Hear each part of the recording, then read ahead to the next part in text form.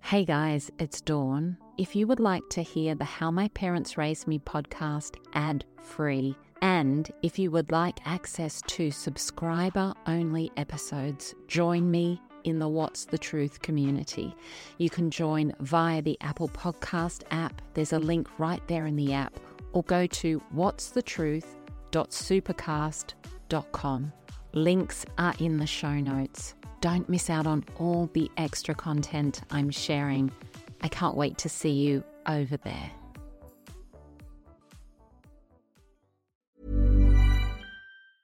Life is full of awesome what-ifs, and some not so much, like unexpected medical costs. That's why United Healthcare provides Health Protector Guard fixed indemnity insurance plans to supplement your primary plan and help manage out-of-pocket costs. Learn more at uh1.com. Ready to pop the question? The jewelers at BlueNile.com have got sparkle down to a science with beautiful lab-grown diamonds worthy of your most brilliant moments. Their lab-grown diamonds are independently graded and guaranteed identical to natural diamonds, and they're ready to ship to your door. Go to BlueNile.com and use promo code LISTEN to get $50 off your purchase of $500 or more. That's code LISTEN at BlueNile.com for $50 off. BlueNile.com, code LISTEN. Everyone knows therapy is great for solving problems, but getting therapy has its own problems too, like finding the right therapist, fitting into their schedule, and of course, the cost.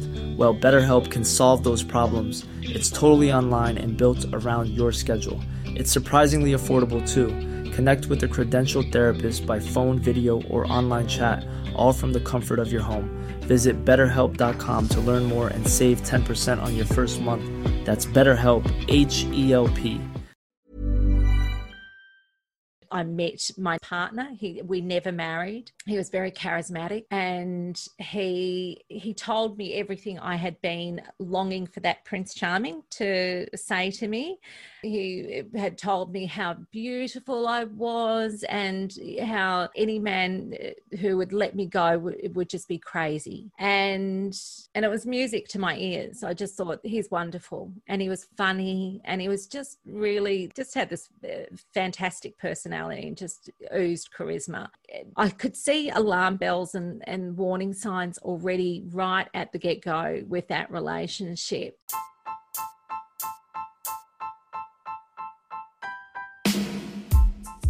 Welcome to How My Parents Raised Me. I'm Dawn Chitty. When we are born, we arrive here as pure and perfect souls, and the direction our life takes from that moment is deeply connected to what our parents bring to our lives.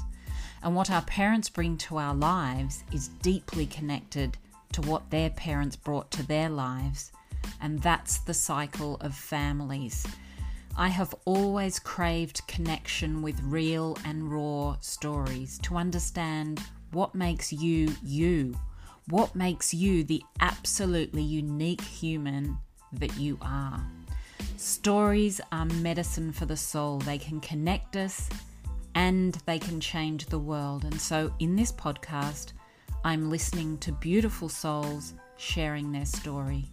What happened to them, how they got through, and how they have healed and thrived despite everything to arrive right here in this moment. Content warning: if you are triggered by the themes of this podcast, please seek a helpline in your city. Hey beautiful souls, here we are in December. I can't believe it. The lead up to Christmas, it can be such a joyful time for so many of us, but for so many, it's the most difficult time of the year. This episode has been scheduled here at the start of December because many, many women who are in abusive relationships find this time leading up to Christmas more volatile and difficult than any other. Triggers heighten violence at Christmas time. Tensions are high as household budgets are stretched. Separated families come together. Men who are abusive are spending more time at home. And the alcohol is flowing, a recipe for when it can all go wrong. This week I'm chatting with Sandy J. Sandy is a mindset coach and she loves to help women get their lives back on track using her own experiences of a life gone off the rails. Sandy's story is about a family where kids are on the run from their own father. It's a story that's steeped in isolation and despair at times. So please join me in hearing Sandy's story. Hi, Sandy. Thank you so much for joining us today.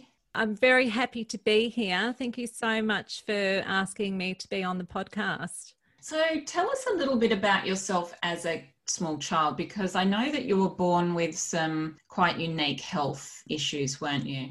Yes, of course, when you come into the world, you don't know that you're any different to anybody else.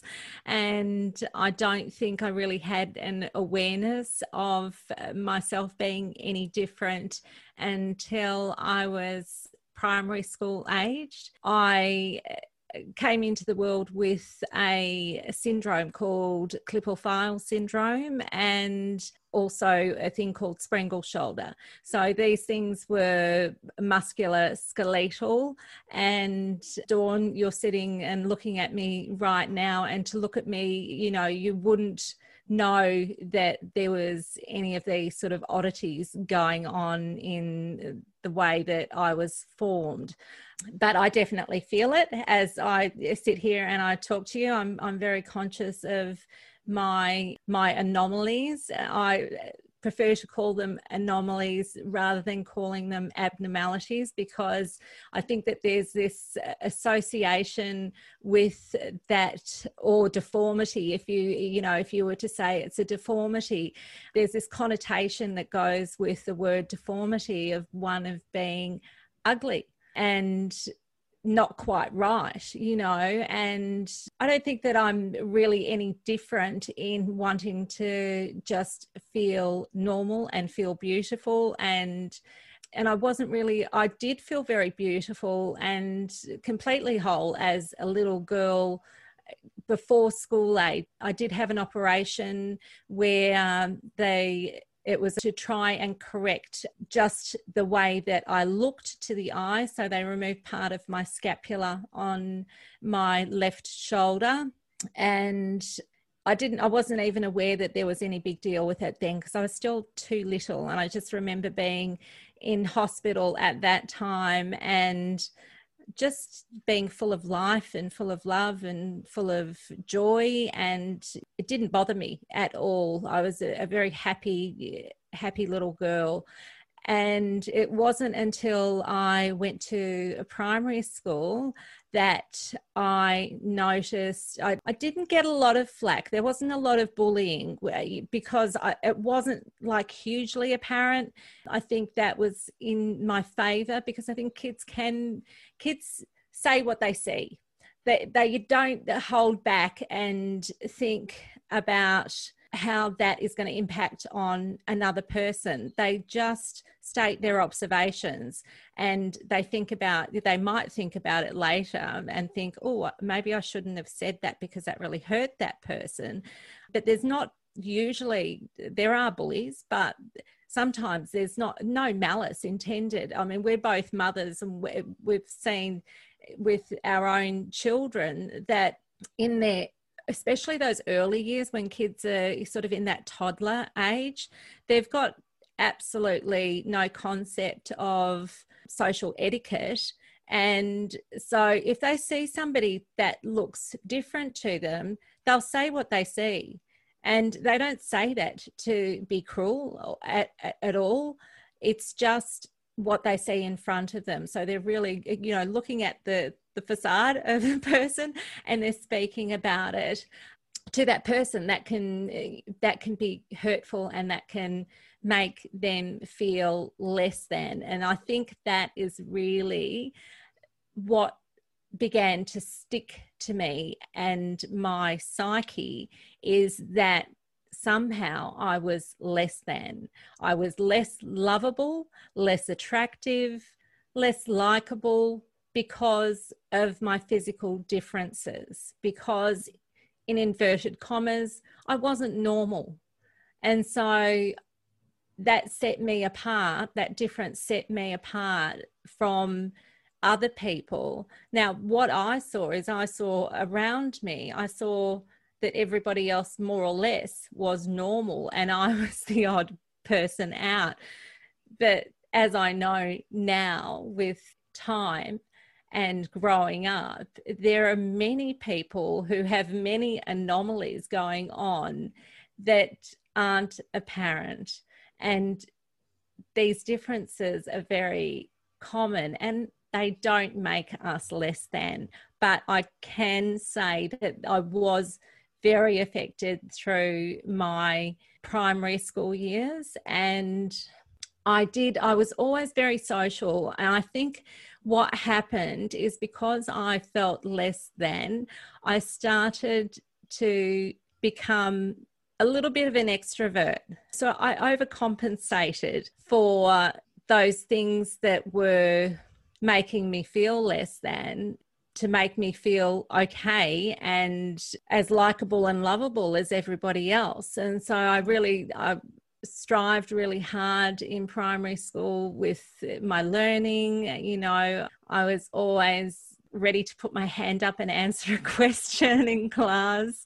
And I had good friends. I was very fortunate, I think, because anybody who meets me, the person that they see in their first impression is somebody who's very comfortable in their own skin and somebody who's very confident, and they don't know what is going on under the surface, and they don't know all the insecurities that I'm battling to be that confident person. And for me, it's been a defense for me. It's me putting my armor on, and so that the things that might hurt me, I'm hoping that by putting on this brave face and this facade, that those things won't hit hard and hurt me deeply. But of course, I'm just as human as everybody else. So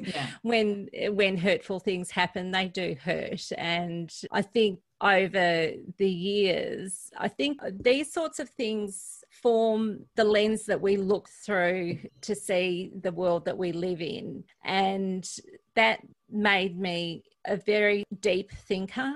From the time that I was a child, I didn't look at things really just in this sort of happy-go-lucky, take everything for granted, that everything was okay. And it wasn't because I didn't have a stable, secure upbringing. I really did. I was very fortunate that I had stability within my family. I knew that my parents loved me. I knew that they would take care of me. There was no issue with neglect. But I think there was another layer where I wanted to be helped.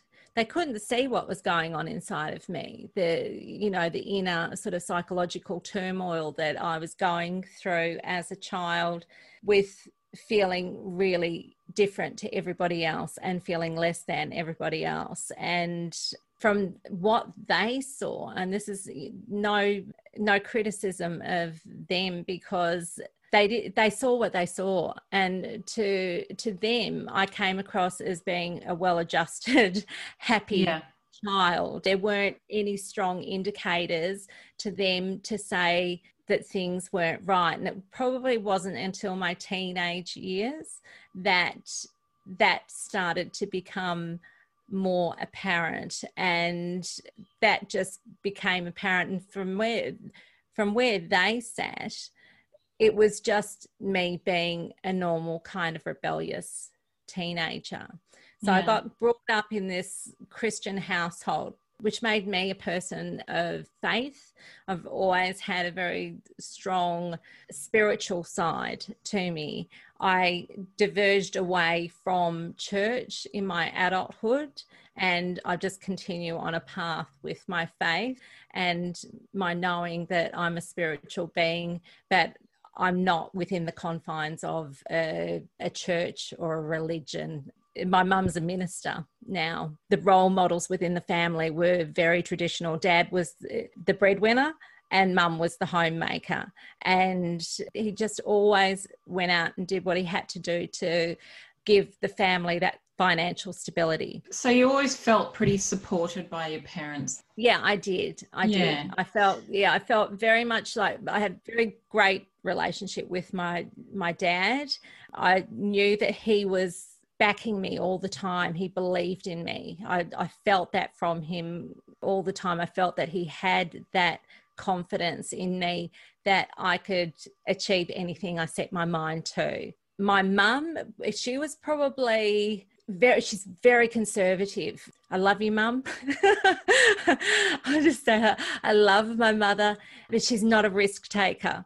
That there's no criticism towards her for not being a risk taker, because I've got a great admiration for my mum, because she actually put her own needs on hold until there was a window of opportunity for her to follow the path that she wanted to follow. She had to sacrifice. She had to drop out of school when she was in year 9 because there was dysfunction within her own family, and there was a split between her parents and her mother. There was no welfare at the time, and her mother had younger siblings, and my grandmother had to go and work 2 jobs, and my mum had to come out of school to look after her young sister and brother.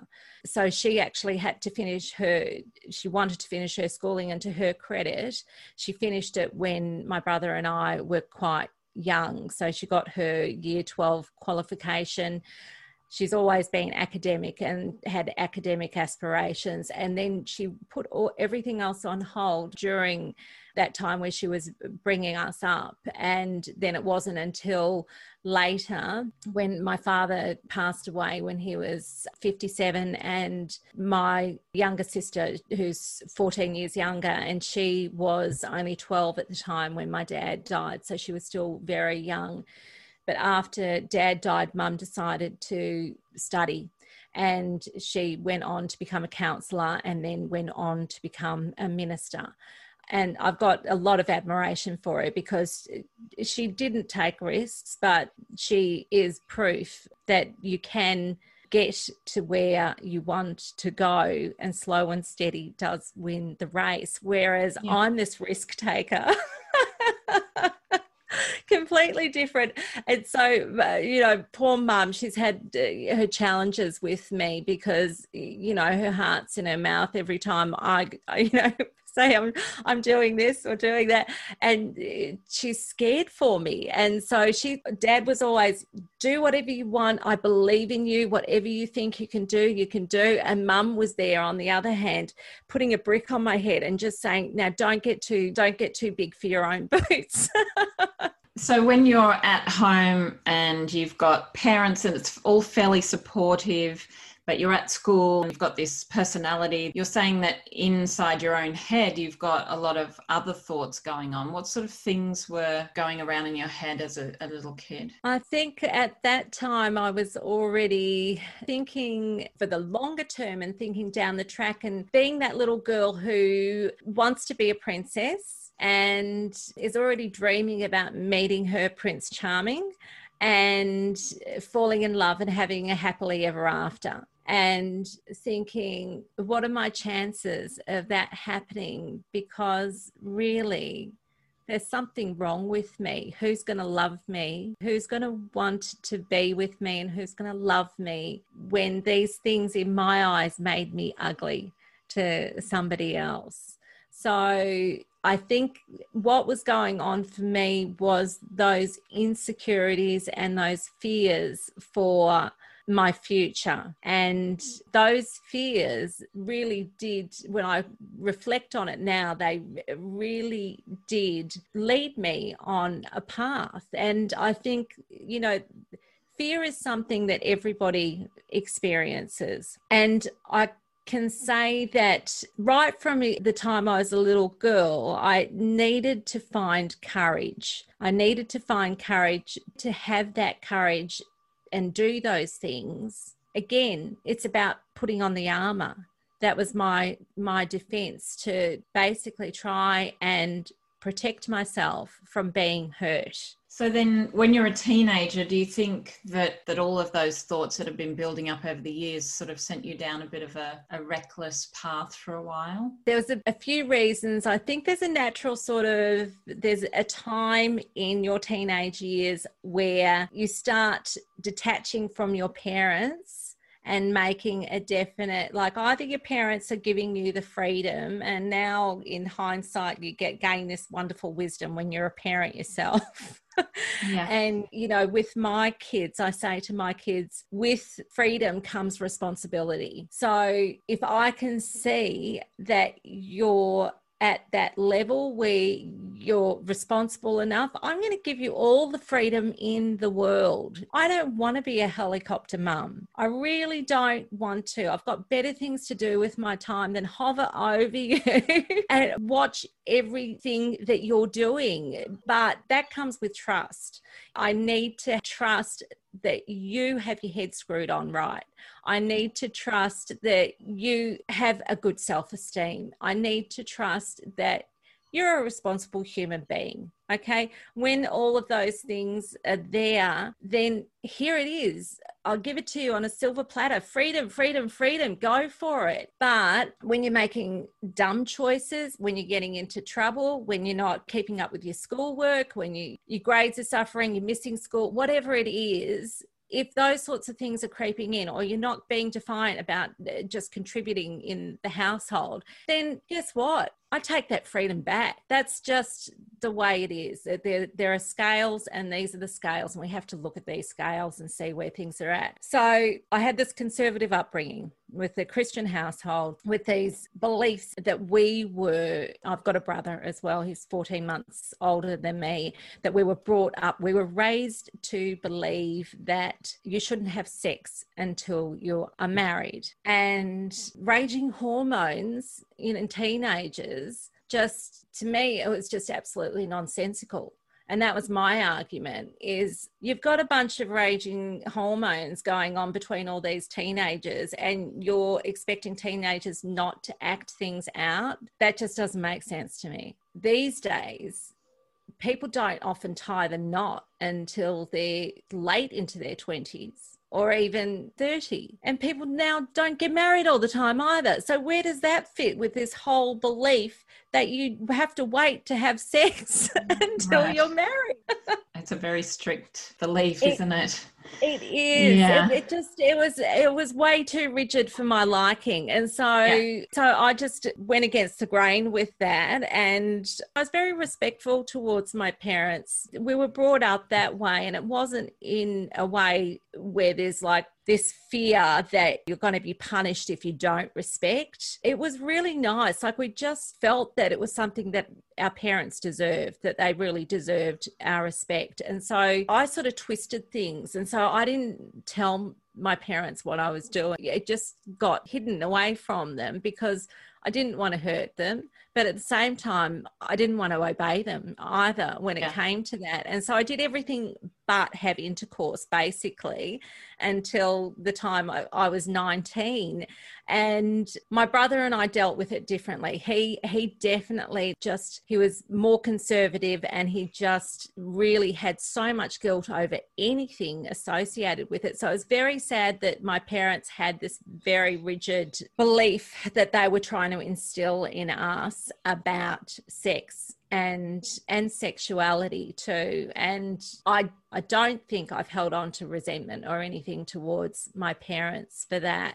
I think because of my defiance, and I just forged my own path irrespective. And I can't say that I made great choices all the time either when I was doing those things, but I was experimenting and having experiences and growing up.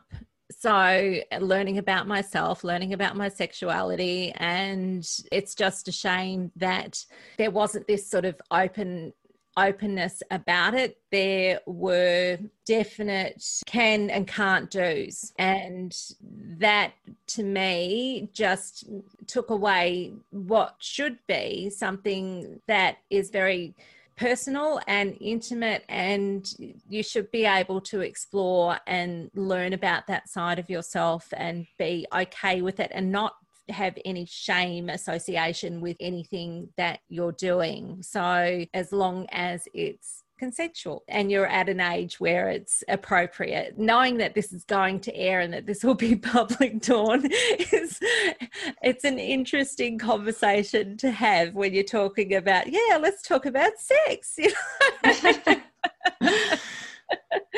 But I think it's interesting, isn't it? Because sometimes when we're brought up in a home where things are super strict, it kind of almost sends some kids the opposite way because it's so overwhelming. I just feel like it never works really, because you're going to get screwed somehow, I think, whether you rebel or whether you become terrified of sex or whatever it is. I think if you just work with your kids through it and know that you're chatting them through and giving them information and all of that stuff, instead of just this is the rule, it's just restrictive. And it's interesting, isn't it, how it can really screw with people's minds. It does, and it's so true. My relationship with my own kids with sex is that, like, I'll talk about anything with them that they are happy to talk about. If they feel awkward, because that's okay. Like, there's still, if they don't feel comfortable talking to me about something, if they're cringing and thinking, oh, I don't want to be talking to you about this, Mum, then I'm fine with it. That's okay.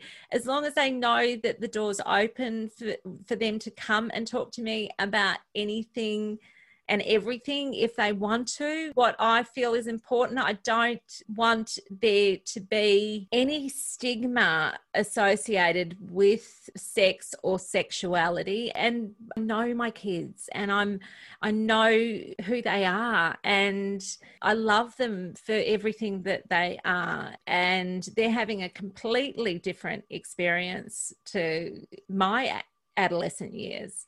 So very, very different to my adolescent years. But I feel like as a mum, I really feel that I just need to let my kids know that I'm there for them through thick and thin, because plenty of challenges on the horizon for kids these days. Absolutely. And I love that, because, you know, communication is the big thing. Like, if you just say the door is open, you can talk to me about anything. You probably don't want to talk to me about everything, but anything you want to talk to me about, I'm just going to hear you, and I'm just going to let you feel your feelings and talk. And that's what we should be doing for our kids, because the problem is when your parents are so different and they've got a very strong idea about what we should be doing in our lives, you're not going to go to speak to them, and then you're just going to try and make up your own rules and figure your own stuff out, and that's when things can go a bit crazy, right? So all of this leads you then to, as you're getting a little bit older, you then find yourself in a relationship with a man. And tell me a little bit about how that relationship started. I met my partner. We never married. He was very charismatic, and he told me everything I had been longing for that Prince Charming to say to me. He had told me how beautiful I was, and how any man who would let me go would just be crazy. And it was music to my ears. I just thought, he's wonderful, and he was funny, and he was just really just had this fantastic personality and just oozed charisma. And anyway, I could see alarm bells and warning signs already right at the get-go with that relationship. And he was a voyeur, and I didn't know to what extent, I didn't know to what degree, but there was already indicators that was happening.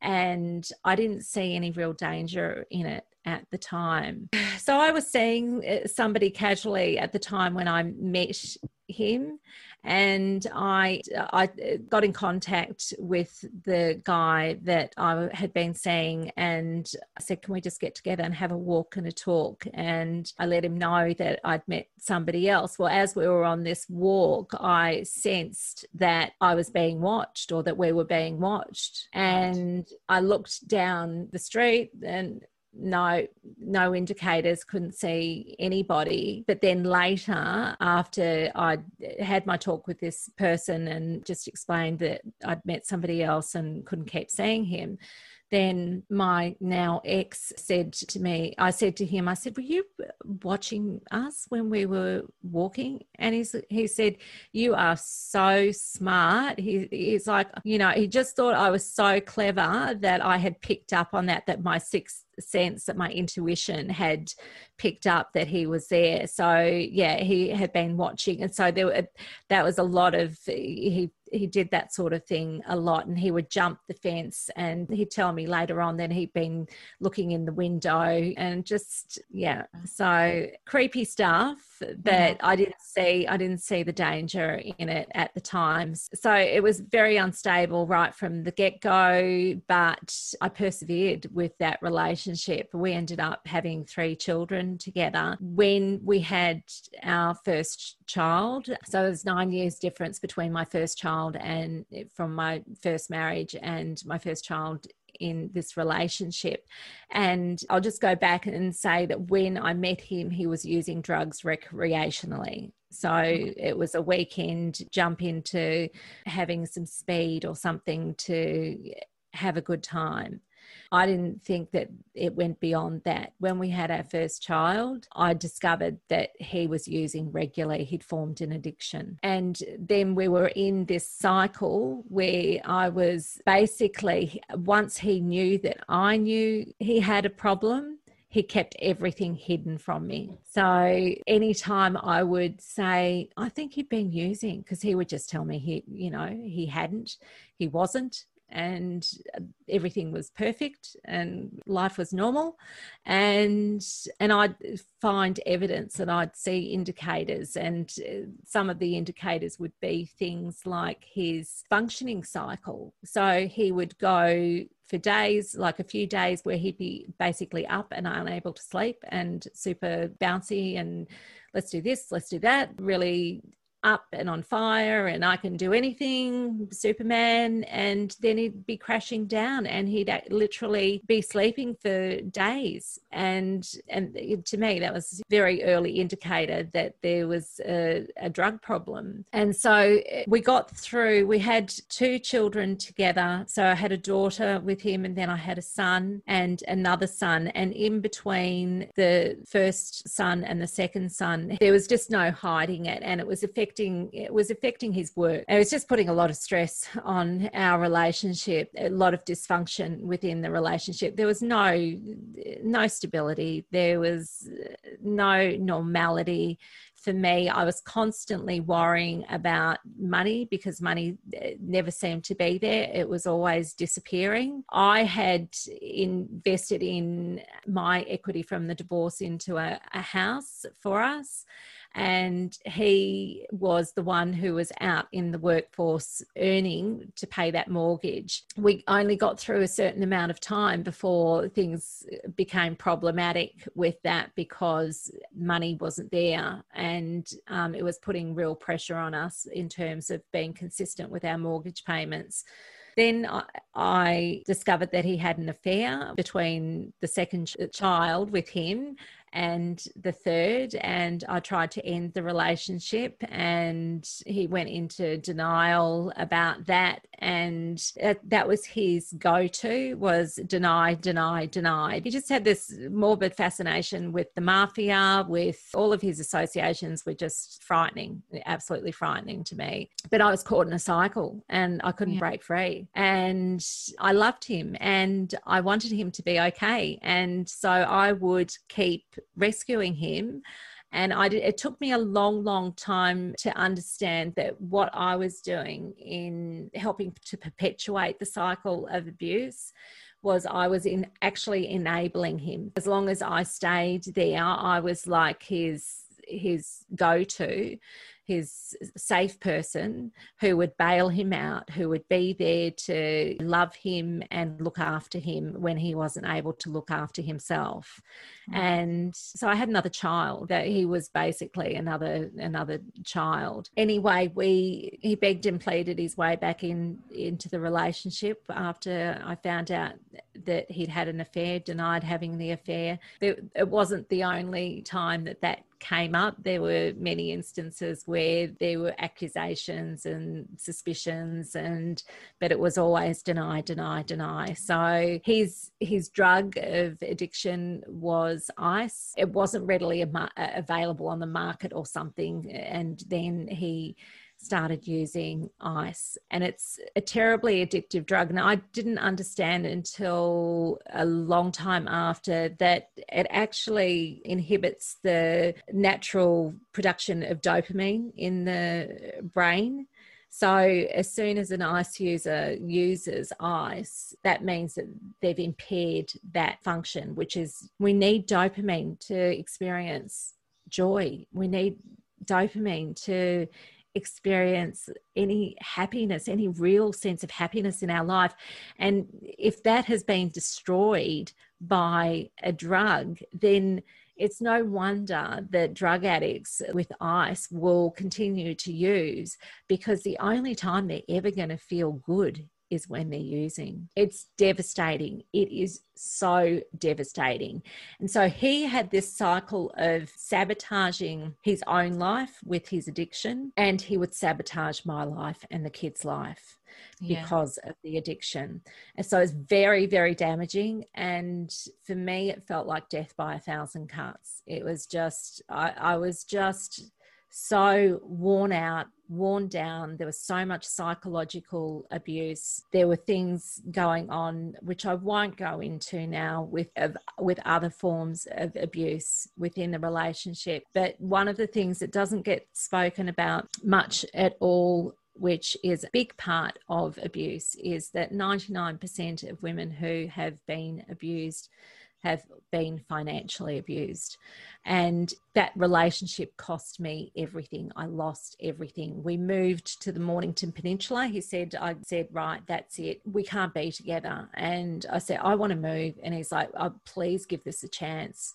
Please give us a chance. And so I said, well, maybe if we move away from here and you break ties with all those bad associations that you've got and we start fresh. And so we found our dream house on the Mornington Peninsula, not our dream house, my dream house. It was absolutely gorgeous, had a huge pool in the backyard. It was the type of home that the kids could grow up in, and we could have just had a wonderful life in. It was everything that I dreamed a family home should be. And we lost that within a year, which meant I lost all my equity because I entrusted him to make the mortgage payments and the car payments, which was really a huge error of judgment on my part. I was very busy looking after 3 children under the age of 5. So I had my hands very full already just looking after the littlies and keeping everything going. But I should have taken on that responsibility of making the mortgage payments, because he just kept lying to me, telling me that he had made the mortgage payments.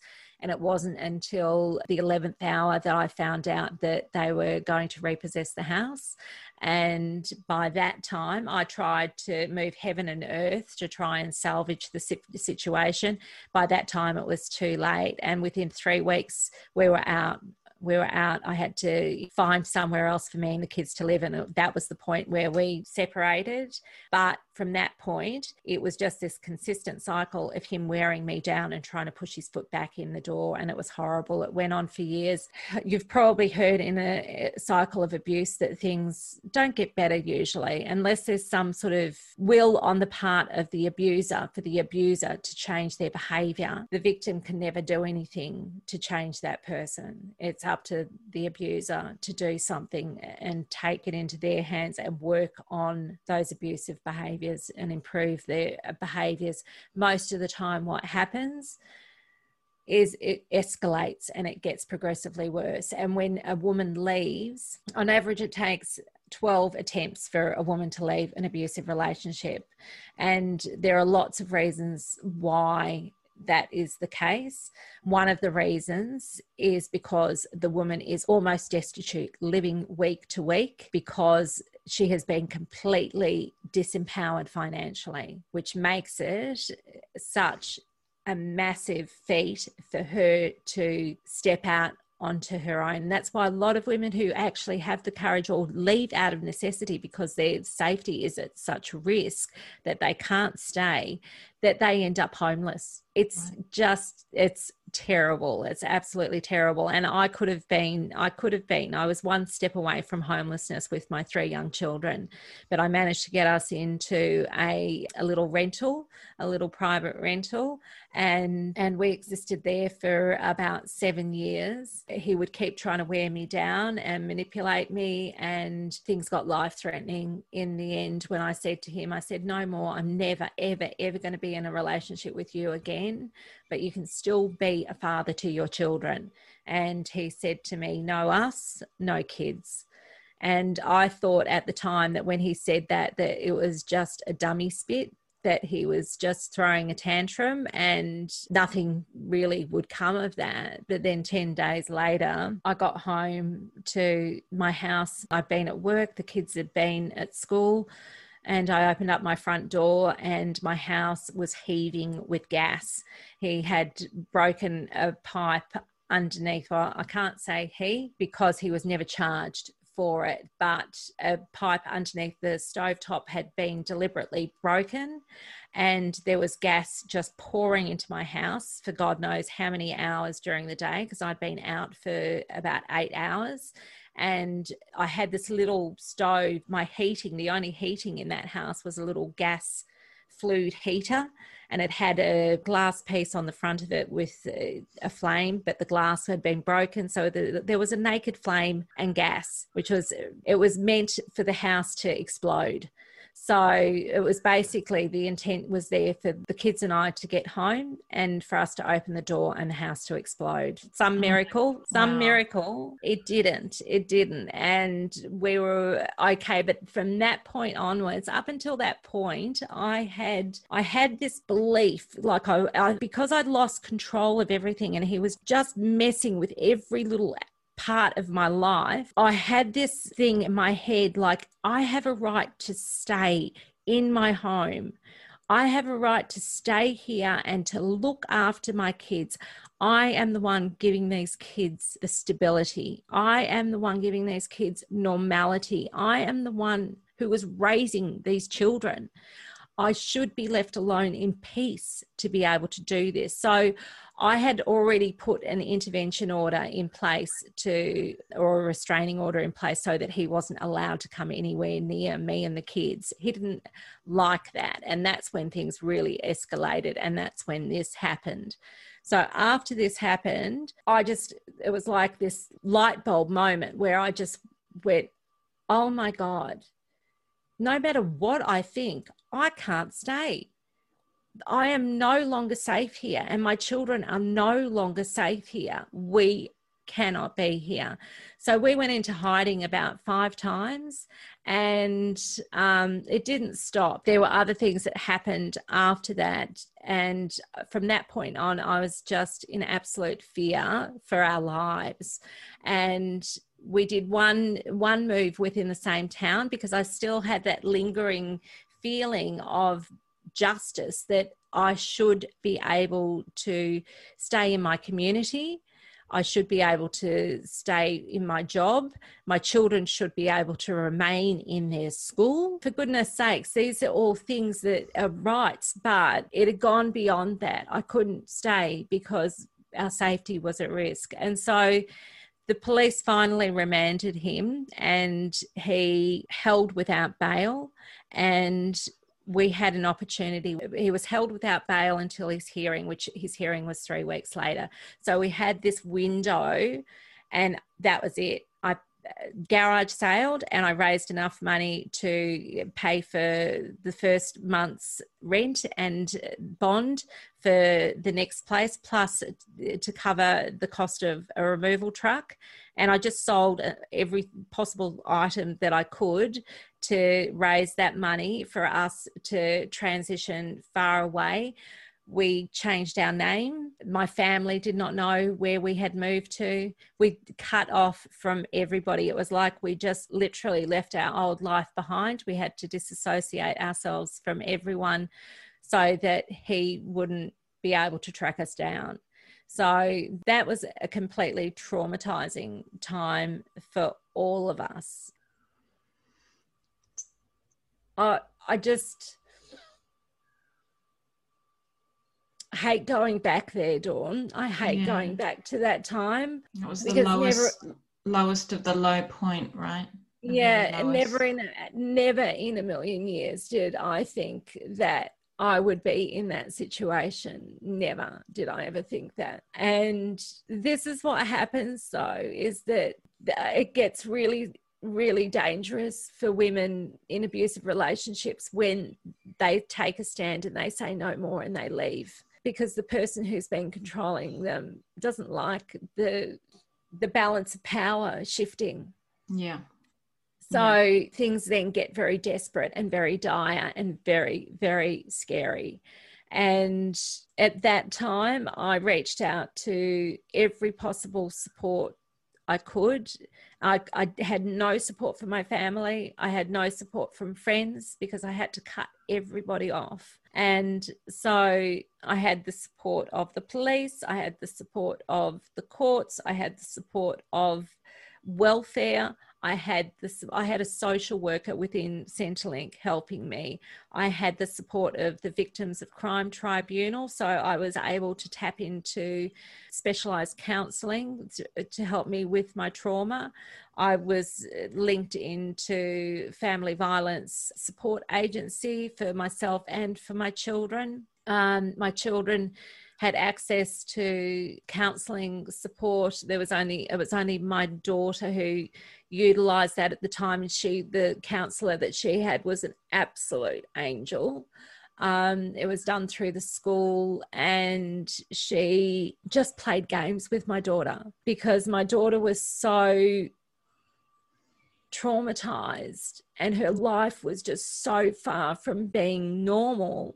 Like, she had to, can you imagine young children? So I had one in grade 1, I had one in grade 2, and then she was in grade 4. So they were still very young when this happened. And her heart was absolutely, I mean, all of them were absolutely shattered that their father could try and do something to hurt them like that. Mm. And how do you reconcile that as a child? Yeah. And then you're living with that fear of, what if daddy comes back and tries to do that to us again? How do you function in any kind of normal way? But that's what I had to try and give them, is to reintegrate them into normality again. So I put them back straight into school. I was really fortunate because I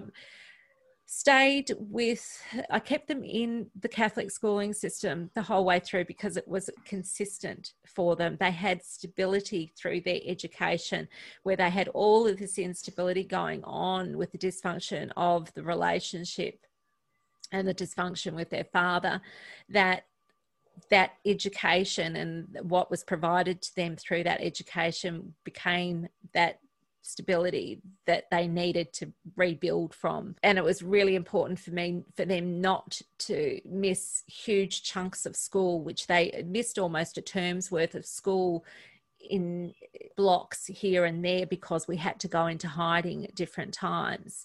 So it was really important to me to get them back into their education and keep them doing normal things that other children do. But yeah, my daughter, they certainly at that age were not like adults, where counselling for an adult is going and actually unpacking everything that has happened and is happening and how you're feeling about it and how it's impacting on you and how you're coping with it. And we have all this language already to talk about these issues when we're in counselling. Children don't. They're just scared. They're just scared and they don't know what to say to an adult about that fear. And so she would just play games with my daughter. They would be like card games just to lighten things up and have some fun. It was relief. It was just giving her some relief. And she loved that. She loved that because Mum was stressed. Mum was very stressed a lot of the time. And I could not hide that from my children all the time, because my fear was real, and it was, we were just all so traumatized and not knowing what was going to happen next. And I had to wait for the hearing to find out what was going to happen. Then he got sentenced to 6 months in jail. And then it was basically preparing myself for when he got out of jail, and not knowing whether he would try and track us down again as soon as he got out. And he did, and we had to go through another relocation. So, oh my gosh. So we went through a lot of trauma, upheaval, dysfunction, and my kids learnt way too many adult life skills during those times. They learnt resilience, they learnt adaptability, they learnt resourcefulness. There were many useful skills that they'll take with them into adulthood, but I wouldn't wish it on them. I wouldn't, what their experiences were to give them those skills, I would not wish it on them at all. And if there were anything that ever I could do to protect my children from that trauma, then I did it. And that's where things got to, is that's what I did. And I fought very, very hard, Dawn, to get with intervention orders or restraining orders. There's always terms that go with any order, the terms of the order, as in what a person can and can't do. Then there's also the length of time that the order is in place. And generally an order is put in place for only a term of 12 months, which means that a victim has to go back to the court before the term of that order is up and reapply for another order. There's this stress that goes with that, is the abuser going to be there in court? Am I going to have to face them again? Am I going to be safe if I do go to court and make another application? Is the magistrate going to see my need to have this order in place? There's all these fears that go with that reapplication. My ex had to do 2 stints in jail because of the breaches to the intervention orders that were in place. And I was very, very fortunate that when I reapplied for an order after our second relocation, I had a magistrate that could see that my situation was dire and could see that it had been a long-term situation and that things were not improving for me. And that magistrate put a permanent order in place for me, which meant that I don't have to go back to court again and reapply for another application. And it means that my children and I, from that point onwards, we're able to focus on our healing, on our path to healing, and focus on rebuilding ourselves and rebuilding our lives. So my kids have we've all gone through 2 name changes, and they've been, registered in different schools under these different names. So what I was going to say to you before is, can you imagine a child who's in, grade 1, a child who's in grade 2, and a child who's in grade 4, going into a new school and being referred to by a different surname. So when they're doing roll call, instead of being called by their birth name, they're being called out by this make-believe name, and they've got to answer it like it's natural. Yes. It's just, it was such a contrived existence for them. Yeah. So they've definitely been through the ringer, as we say. And it must be very hard for you all to have really made any real relationships with people throughout all those years, because how do you make a relationship with people when you're not even able to use your own name? It must be so hard. It's like just surviving, isn't it? Life is full of awesome what-ifs, and some not so much, like unexpected medical costs. That's why United Healthcare provides Health Protector Guard fixed indemnity insurance plans to supplement your primary plan and help manage out-of-pocket costs. Learn more at UH1.com. Hiring for your small business? If you're not looking for professionals on LinkedIn, you're looking in the wrong place. That's like looking for your car keys in a fish tank. LinkedIn helps you hire professionals you can't find anywhere else, even those who aren't actively searching for a new job but might be open to the perfect role. In a given month, over 70% of LinkedIn users don't even visit other leading job sites. So start looking in the right place. With LinkedIn, you can hire professionals like a professional. Post your free job on linkedin.com/people today. Yeah.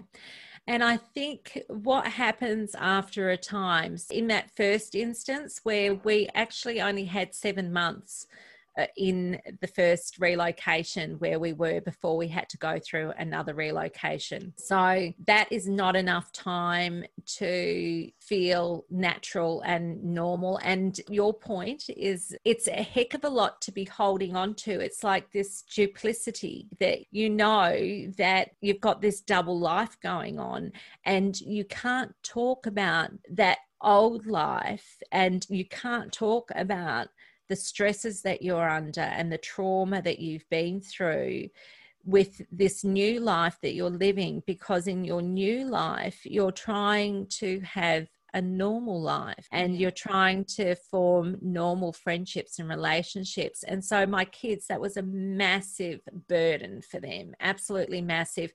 And it was something that it was impossible for them to keep bottled up inside. And so they did share that with people, you know, with their friends that they made in their school. They let it slip. They couldn't not say anything about it. The second time we went through it, we were a bit more accustomed to this double life thing that we were needing to live. So it was, you know, the first time there was a huge amount of learning and all the trauma and everything was still fresh, absolutely fresh for us, and we were all very, very raw, absolutely raw and damaged at that time. The second time, we were a bit more accustomed to what we needed to do to stay safe. We were a bit more accustomed to what we needed to do to take on another name.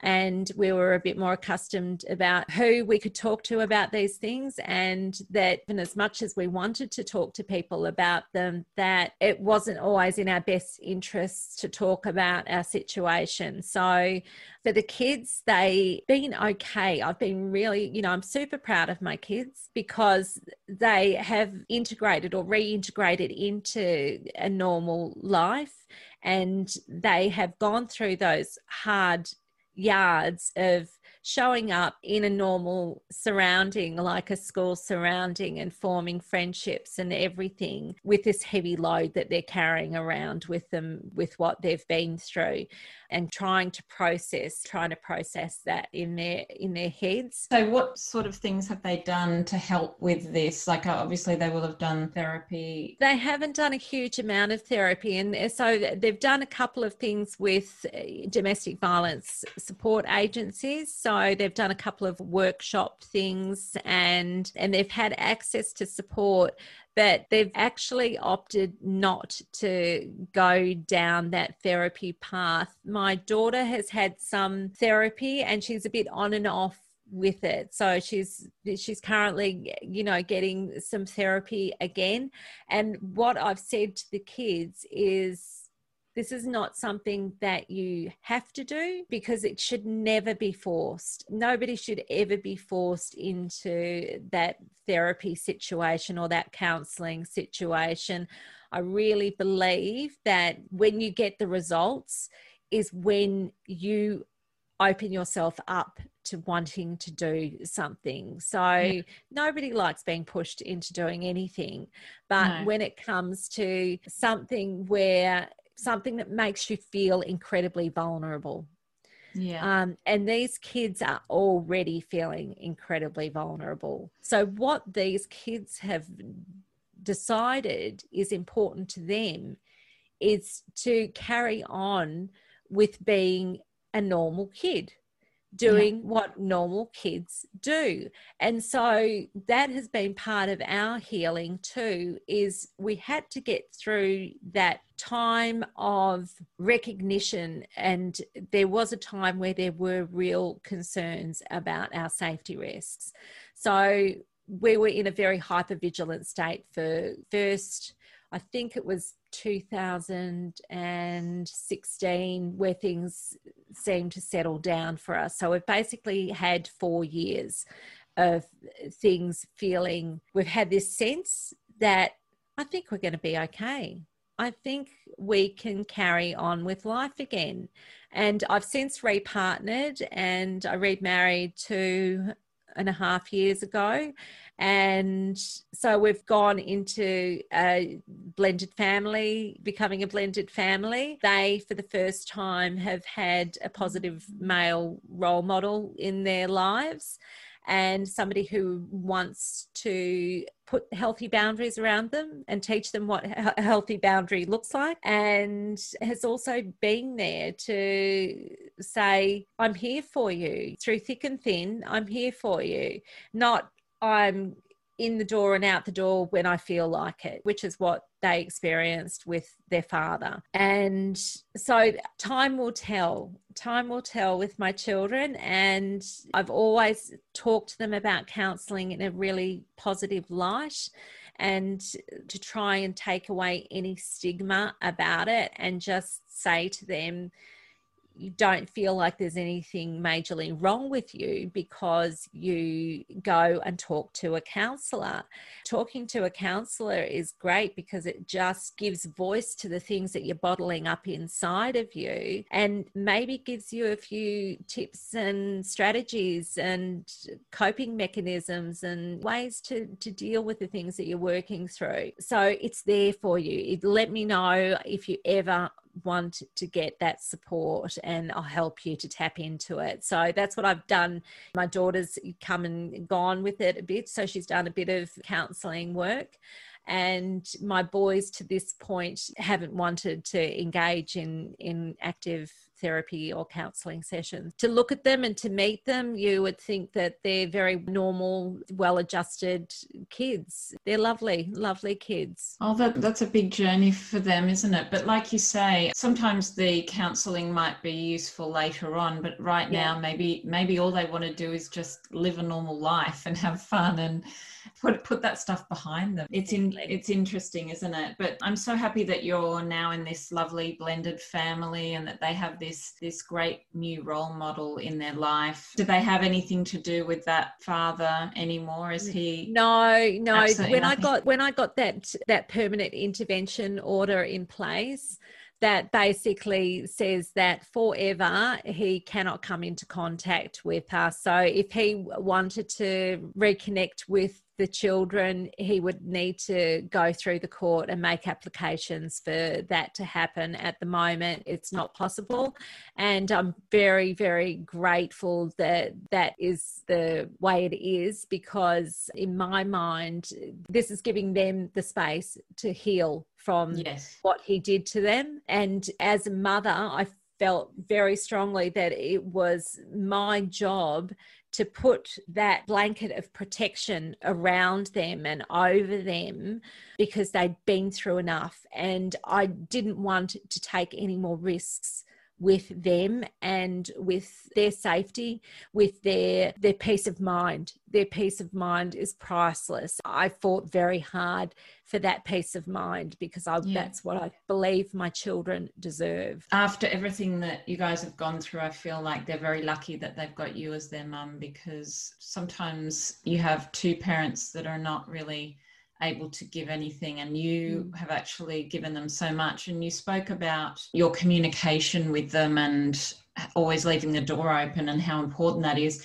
And what else out of all of this do you think you've taken that's important that we give to our kids? I believe it's important that we let our kids know that we love them. Just my kids, the age that they're at the moment, they're teenage years, and every day there's probably something that makes me exasperated with something pretty inconsequential that I'm asking them to do, and I don't get the answer that I think I should be getting. And I could just get very resentful towards them for those sorts of things. And there are times that I do. I can't say 100% of the time that I keep that loving them at the forefront of my mind. There are times where I think, oh, I'm just at my wit's end, like, come on, guys, you know. Yeah. But I had a conversation with somebody yesterday, somebody who reminded me of just why it's so important to tell your kids that you love them. And she lost one of her children at the age of 19. With our loved ones, we don't know how long we've got, any of us. We don't know what's around the next corner. So that uncertainty should just be a reminder to us of how important it is that we reassure each other of that love that we have for each other on a daily basis, that we make sure that we let each other know how valuable we are to each other and how precious we are. Yeah, and we can never have too much love, can we? No. We can never... No. We can never drown somebody in too much love. So I love that advice. I think that's such an important thing that we need to remember, because we do all get carried away in the moment and the boring things of life, and we can forget. So it's a really good reminder. So you have a mentoring and coaching business called Sandy J, and you also have a podcast. So please tell us a little bit about what you're doing there. So what happened is I did life mentor training some years ago, and I didn't put that into use at the time because of all the instability in my life. And last year I started writing a book. I'd had a lot of encouragement from a lot of different people saying, you must write a book. You must write a book about your experience, about what you've gone through, and to help other women who are going through similar things. So I spent the good part of 6 months stealing time to write this book, and got to a stage where I'd almost completed it and went, right, now I've got to find a publisher. And then it was like looking at this big mountain in front of me and realizing that that's a huge mountain I've got to climb to try and find a publisher. Maybe I need to open my mind to some other possibilities. And I went through this 5-day challenge earlier in the year. I think 2020 has been the year to pivot for a lot of people in what they're doing. And I knew that this year was the year that I was going to be reaching out and helping other women like me. And when COVID hit and the world started to get turned upside down and I could see the rates of domestic abuse escalating, I thought, I've got to get off my bum and I have to do something. I can't just sit here in the comfort and security of my newfound happiness with my life that I've fought really hard to rebuild, and I need to help other women. I need to reach out to them and let them know that they're not alone in what they're going through, and they don't have to suffer in silence. There is help out there for them. There are lots of different supports out there for them. I need to talk to them and let them know, don't feel shame and embarrassment about what you're going through. 1 in 3 women, 1 in 3, that means almost every second woman that you're talking to, every third woman you're talking to has been through some form of abuse. Don't think you're the only one going through it just because you're going through it. I know what it's like to feel isolated and alone and scared and confused and not know where to turn. It just dawned on me that I love speaking. Why not start a podcast? I love communicating with people. I love having conversations. So I did. So the podcast is called Tiaras, Tears and Triumphs, and it is designed to be a safe space for women to be supported, encouraged, inspired, to get information that could help them, to hear stories from other people who share about their experience, to let them know that they are not alone in what they're going through, and that these other women that I talk to have come out the other side and they have rebuilt a life for themselves. And we're like Phoenix rising from the ashes. We have to reinvent ourselves. We have to recreate ourselves. We have to heal. There's so many things that go into this, but women are strong, they're courageous, and there is a way forward. And so I just wanted to put a little bit of a light out there and shine a bit of a light and say there's some hope here. Please don't feel as though there is no hope for your situation. Please don't feel as though there is no way out. Please don't feel as though there is no way forward, because you can work through this. So now I work through this with women, and I help them with things like developing a freedom mindset, because our mindset gets so affected by all these fears that we have, where we feel there's this fear of scarcity, this fear of instability, this fear of lack of security. There's just so many fears that destabilize us and can keep us stuck in our situation and keep us from experiencing freedom and letting go and not carrying so much of the baggage around with us, letting go as we heal, as we gain understanding, as we become stronger and more empowered. And ultimately, it's to regain control and step back into having control over your life and over your choices. Yes. So I work on a couple of different things with women with my coaching program. They can find me at sandyj.com.au,